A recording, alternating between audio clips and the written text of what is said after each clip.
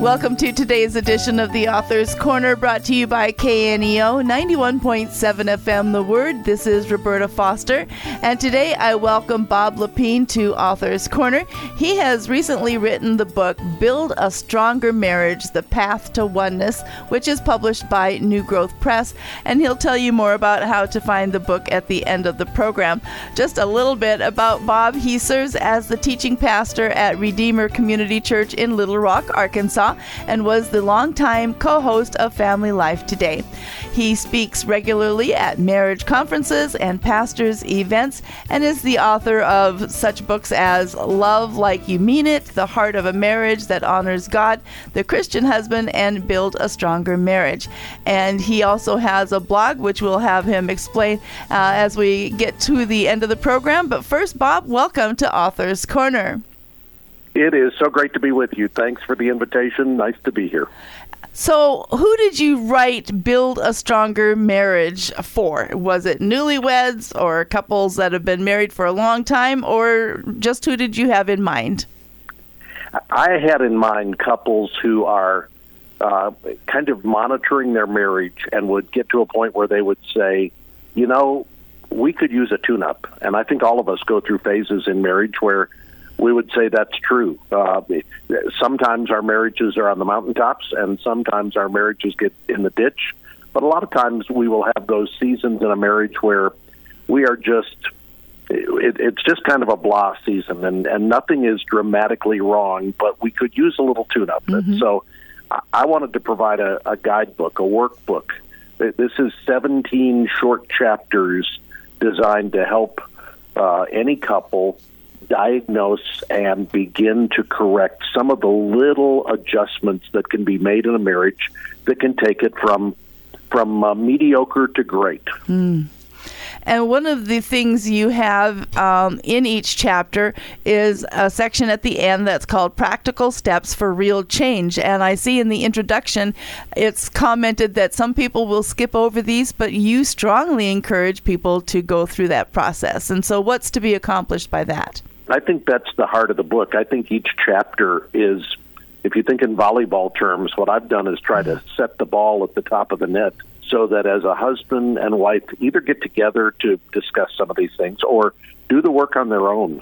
As you interact with the questions, you can take what I've presented in the chapter and begin to apply it, consider it for your own life and marriage, review past history, look at where the issues are in your marriage.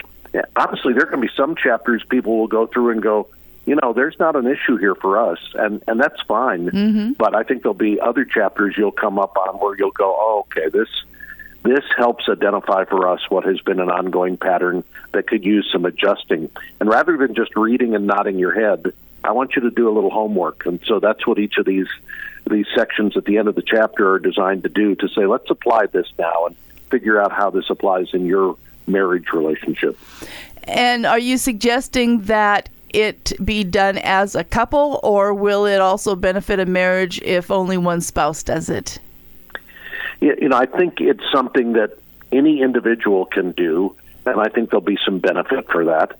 I think it's better if a couple will do it together. Honestly, I think the best approach for this would be if two couples get together, maybe a mentor couple and a younger couple, and if they would go through it together, and the younger couple then could have the benefit of having an older mentor couple, maybe even a counselor or a pastor who could take you through each of these chapters and begin to interact with you and share with you from their own experience how these issues have impacted them.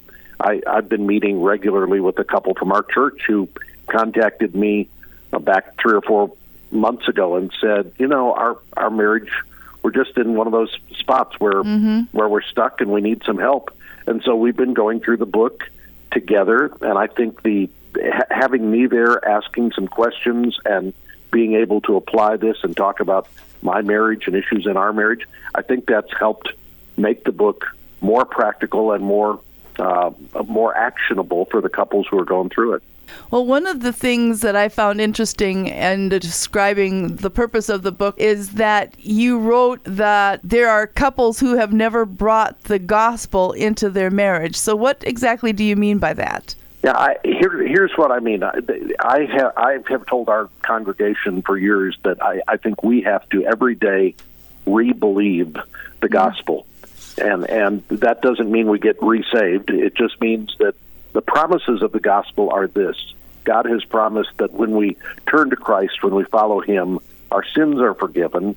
He is at work making us into new people, and we have a hope and a future that we didn't have before. And so I think in a marriage relationship, when we get stuck, we need to remember our sins have been forgiven. God has applied grace to our sins because we've messed up in marriage, and we just need to know that while we may experience the guilt of that, the shame has been taken away, and we can rest in that. And then secondly, God is at work in us. He who began a good work is faithful to complete it, and he is changing us more and more into the image of his Son. So who we are today, we're not stuck in where we are today. We can be new people, new creations. We can live more and more like Christ going forward. And then we have a hope and a future. The promise of the gospel is that beyond this life, there is hope for us. And I think to keep that in mind and live with eternity in mind makes a difference. So I want people to apply those truths, those realities to the circumstances that they're experiencing in marriage or in life, and remember, however I've messed up, God has promised that there's no condemnation for those who are in Christ Jesus. Whoever I am today, that's not who I'm stuck being. There can be real change in my life. I can be a better person, a person more like Christ, and then I have a future that gives me hope and encouragement and joy, and I can look forward to that day. Well, we'll get to a few specific points of discussion in the book in just a moment. Let me remind you that we're talking with Bob Lepine regarding the book Build a Stronger Marriage, The Path to Oneness. It's published by New Growth Press, and you're listening to Author's Corner, and I'm Roberta Foster. So the word expectations comes up in your book, in that sometimes we have greater expectations than is lived out in a marriage.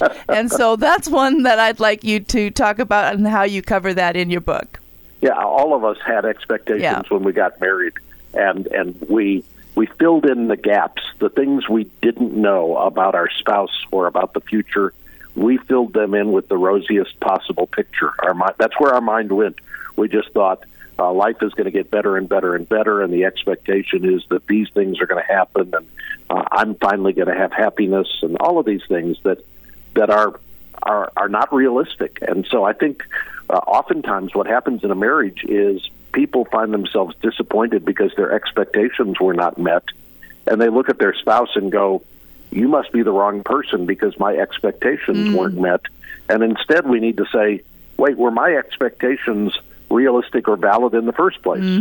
And so let's go back and challenge the reality of those expectations and see whether we need to adjust our expectations and recognize that if you thought, for example, that if you got married to your spouse, he would always make you happy. Well, that was an unrealistic expectation. So rather than blaming your spouse for not always making you happy, let's go back and say, yeah, I shouldn't have had that expectation in the first place. Yeah. Well, and another area that I found interesting that you cover in your book is there are actually 4 areas you indicate of our past that should be discussed with a future spouse because of how they may affect the marriage later on. Would you mind sharing those with us? Yeah, and I'll say this is not just talking about it with a future spouse, but I've talked to couples. I'll give you an example. One of the areas that I think you need to look at is your family of origin and what you learned about relationships just by osmosis from being in the family you grew up in. So in your family, when there was conflict in the family, maybe you shouted at each other, or maybe you got really silent with each other. Well, you learned as a child that's what you do when you get mad at somebody. You stomp out of the room, or you throw something, or you just clam up and don't speak to the other person. So I think it's good for us to recognize that there are those patterns that get brought into a marriage. But I remember sitting with a couple one time, and she was expressing how frustrated she was with her husband and things that he would say to her. And she said to me, this is exactly how my brother used to act toward me, and it made me so mad. And I began to realize in talking to her her frustration was less about her husband. It was about some unresolved issues with her brother. And she had never dealt with that. And so, for example, her brother used to say, you're just stupid. And then her husband would say things to her like, have you ever thought about doing this a different way? But what she heard, instead of the helpful coaching, what she heard was her brother saying, you're just stupid, again, in her husband's comment. So her conflict was being carried out with her husband, but really it could be traced back to some unresolved issues from the family of origin. So the four areas that I pick are family of origin issues, and then any kind of traumatic experiences we went through in our childhood, our teen years, even in our early 20s before we got married. I talk about guilt and shame that we may carry into a marriage that's never been dealt with or resolved. And then I talk about some of the early patterns that develop in a marriage, or early ways that we hurt one another that we never address because we don't know how to address them. It's early in the marriage and we just stuff them down. And some of those just stay stuffed down until they pop back up 15 or 20 years later. So if I'm sitting with a couple who's been married 10, 15, 20 years, I'll say, let's go back and examine those four areas and see if there's anything from the past that might be affecting your current relationship, so that your conflict is about those things rather than about what's happening today. Well, as I look at the table of contents, there are so many wonderful titles that people might just jump right to when they open your book. Some of them are called Overlook or Confront, or The Unexpected Wounds, What Forgiveness Is and What It Isn't, and so many great things. But let's end with more encouragement. That is one thing that really does work to resolve some issues in a marriage, isn't it? Is when we encourage one another. It is. In fact, I think there are four habits that really go with couples who are thriving in a marriage relationship. One of those habits is enthusiastic encouragement. We are cheering one another on. We are acknowledging where the other person is winning in something. We're verbalizing that. Rather than being people who critique and who pick at each other, let's be people who say, you did a really good job with that. You're really gifted at this. I think that kind of encouragement is very powerful. In addition, I'll touch on three other things. I think we need to be expressing our love generously, not stingily. Some of us are stingy when it comes to love. We need to be generous in how we give love to one another, how we express love to one another. I think we need to be gracious, quick forgivers. So we need to learn how to forgive one another when we offend each other.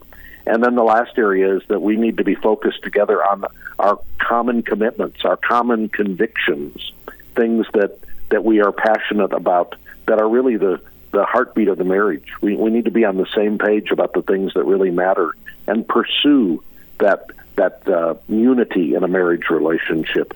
Couples who are doing those four things are couples whose marriages will really thrive. Well, there's so much good information provided through this book. It's called Build a Stronger Marriage, The Path to Oneness, and it's written by Bob Lepine. And so, Bob, this is actually part of a series called Ask the Christian Counselor. Tell us more about that and how people can find out about your book, Build a Stronger Marriage. Yeah, I love the series that New Growth Press has put together. These are short. We referred to them as booklets. They're not mini books, but they're not huge books that take a long time to read. My book is about 100 pages long to go through, but these booklets are designed to take couples into the issues that we face in life. So there are issues like anxiety or fears, or in my case, marriage, any variety of issues that you would think it would sure be nice to sit down and talk to a counselor about these things. And these MIDI books, not mini books, but MIDI books, these are designed to kind of help you address those issues and maybe get you over the hump. So if there was something you thought, I sure wish I could get a little counsel on these, that's what these books are designed to help. Great.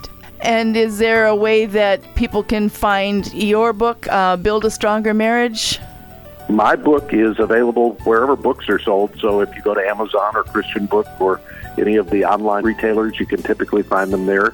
The publisher is New Growth Press, and you can go to their website and order directly from them. So one more time, Build a Stronger Marriage, The Path to Oneness by Bob Lepine, published by New Growth Press. And Bob, thank you so much for being with us today and sharing tips on building a stronger marriage. Thank you, Roberta. It's been great to be with you. And to our listeners, thank you for tuning in. This is Roberta Foster on the Author's Corner. Join us again next time.